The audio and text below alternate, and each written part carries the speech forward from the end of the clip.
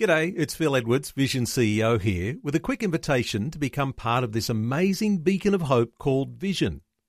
Together we can put our love into action to help people of all kinds build or rebuild their lives on the truth of God. Please consider the part you can play during our upcoming Visionathon appeal, remembering that it's your support that makes Vision possible, including this podcast. Audio on demand from Vision Christian Media.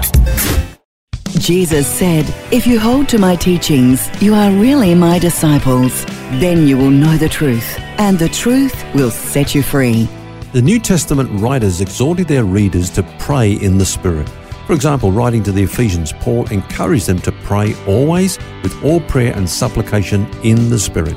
And Jude wrote, "But you, beloved, building yourselves up on your most holy faith, praying in the Holy Spirit." Now, what does it mean to pray in the Spirit? Well, prayer is like an electric circuit. It begins with God and passes through us and returns to God who inspired it. God alone knows what's good for us and what is best for us.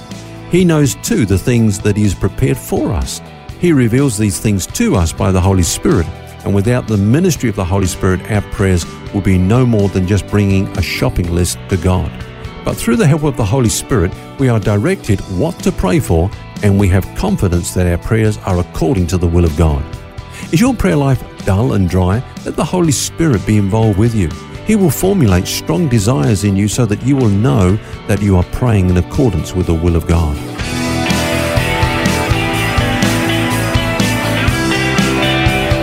This is Set Free with Ken Legg. Well, we've covered a lot of ground this week about the Holy Spirit, our helper. And this is surely one of the most important aspects of the Holy Spirit's ministry, helping us to pray according to the will of God. Ken? Yeah, that's right, Phil. Once again, I believe that every major doctrine of the New Testament is illustrated for us in the Old Testament. So this doctrine that we're sharing today is depicted in an incident that occurred when Israel were journeying through the wilderness. You remember the Amalekites came out to block Israel's path, preventing them from going into their territory, and then this big battle took place. Moses then went up the hill with two other fellows, and he lifted up his hands. And as long as his hands were lifted up, then Israel prevailed. But when he let them down, then the enemy prevailed. That's right. Yeah. So Aaron and Hur, they assisted by lifting up his hands. So what does all this represent? Well, actually, in that battle, God was revealed by another name called Jehovah Nissi, or people say Nissi. Nissi, yeah. Yeah, which means the Lord our banner. Okay, so all the time Moses lifted up his hands to the Lord was their banner in the battle. But when, of course, his hands dropped, then that's a picture of the fact that the Lord was not their banner. Now, what's all this about? Obviously, God was teaching that the upraised hand is a picture of prayer. When we seek the Lord, when we draw upon His power and just embrace His grace. And reach out to Him, really. Exactly. Then we are, obviously He is our banner. The Lord is our banner. Let me just give a couple of examples of that, Phil. In Psalm 28, verse 2, the psalmist says, "Hear the voice of my supplications when I cry to you, when I lift my hands toward your holy sanctuary." So there we see, in the Old Testament, God's people lifting their hands to God as an act of prayer. And then Paul says in the New Testament, "I desire that men pray everywhere, lifting up holy hands." So to impress upon the church the importance of prayer, God made success in this battle dependent upon whether or not Moses had his hands raised. So Jesus said men ought always to pray and not to faint. It's like as if the Old Testament, that story there, is really illustrating a New Testament truth. Is that right? Yeah, it is. Aaron and Hur were not types of friends. Often we say, will you be my friends up holding my hands for me? But they're actually representing two divine intercessors. Now, I'll explain that. We're talking here about, of course, Jesus and the Holy Spirit. Now, amazingly, in one chapter in the New Testament, in Romans chapter 8, they're both called our intercessor. So what we see in this story is that it specifically says one was on one side of Moses and one was on the other. Now, we've got two intercessors, one on this side of heaven and one on the other side, if I can use that phrase. So let's talk first of all about Jesus. In Romans chapter 8 and verse 34, we read this, who is he that condemns? It's Christ who died, and furthermore is also risen, who is even at God's right hand making intercession for us. So in heaven, Jesus is there as our interceder. What does that mean? It means that everything we do goes through him. That's why we pray in the name of Jesus. Jesus perfects our imperfect prayer and presents them, perfect before the Father. So he's on that side of heaven. Now, what about the Holy Spirit? Well, he's on this side. He's indwelling us. In Romans chapter 8 again, if I can go back there, verse 26, Paul says, hey, we've got a problem. Houston, we have a problem. Okay, what's the problem? We don't know what to pray for as we ought. We've got that problem. What's the will of God in this situation? What should we pray for? Should we pray for deliverance? We're going through a difficult time, or what's God's will in this situation? Now, that's our problem, and the Holy Spirit helps us with that problem as our intercessor. Okay, but what about faith in the mix here? Because there might be some people that would say that God actually wants us to be delivered every time, and it's our lack of faith that's blocking that from happening. Yeah, see, that's the problem that we have in prayers. We don't know what God wants for us in every situation we face. Let me give you an example. There are 3 storms in the New Testament. Now, 2 of them were in the ministry of Jesus. Yeah. One of them he rebuked, he stopped. So he took them out of that storm. Finished. They called upon him, and all of a sudden, dramatically, it was over. Yep. The next one, the Bible says he brought them through it. They were, landed them safely on the other side. But then, of course, there was a storm in the ministry of Paul, and he was shipwrecked. So is it God's will for us to be delivered out from, to come through?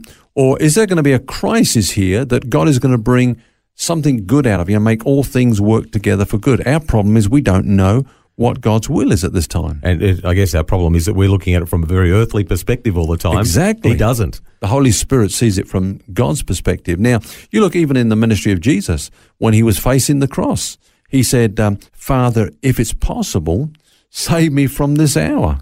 But then he said, Father, glorify your name. Yeah. And he prayed actually 3 times asking if it was possible for God to take this cup away. But 3 times, there was not that answer that he would.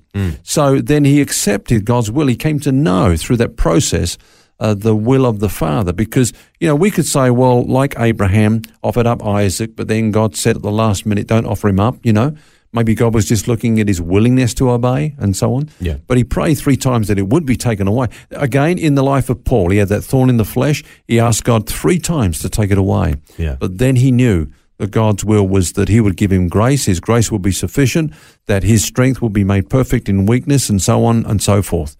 Now, all I'm saying, Phil, is that we don't know in every situation what to pray for, but the Holy Spirit does, and he teaches us what to pray. He's our intercessor on this side of heaven. Yeah. So we've got an intercessor in heaven, that's Jesus perfecting our prayers, and then we've got the Holy Spirit on this side of heaven, lifting up our hands, teaching us what to pray. And I guess the problem is that we have a vested interest. We've got blinkers on that will colour what we think we should be praying for, but really the Holy Spirit as our intercessor on this side, as you say, he actually teaches us what to pray. He reveals to us what to pray.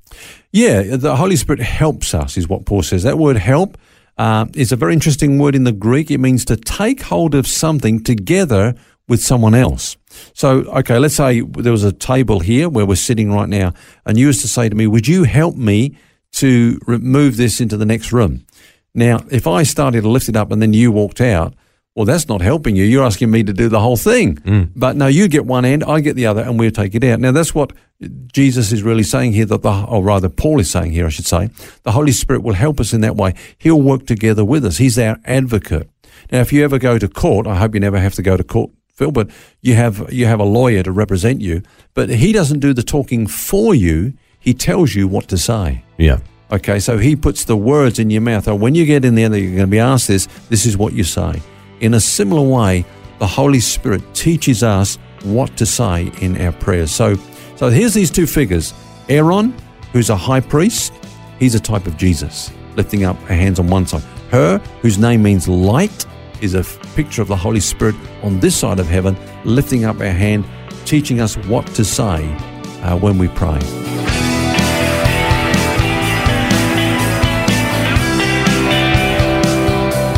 good reminder that God has given us a helper, the Holy Spirit.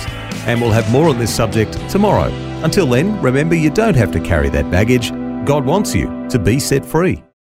For books, DVDs, small group studies and other resources from Ken Legg, including the book New Covenant, New Glory, which features topics from today's message, shop online at vision.org.au. That's vision.org.au. Thanks for taking time to listen to this audio on demand from Vision Christian Media. To find out more about us, go to vision.org.au.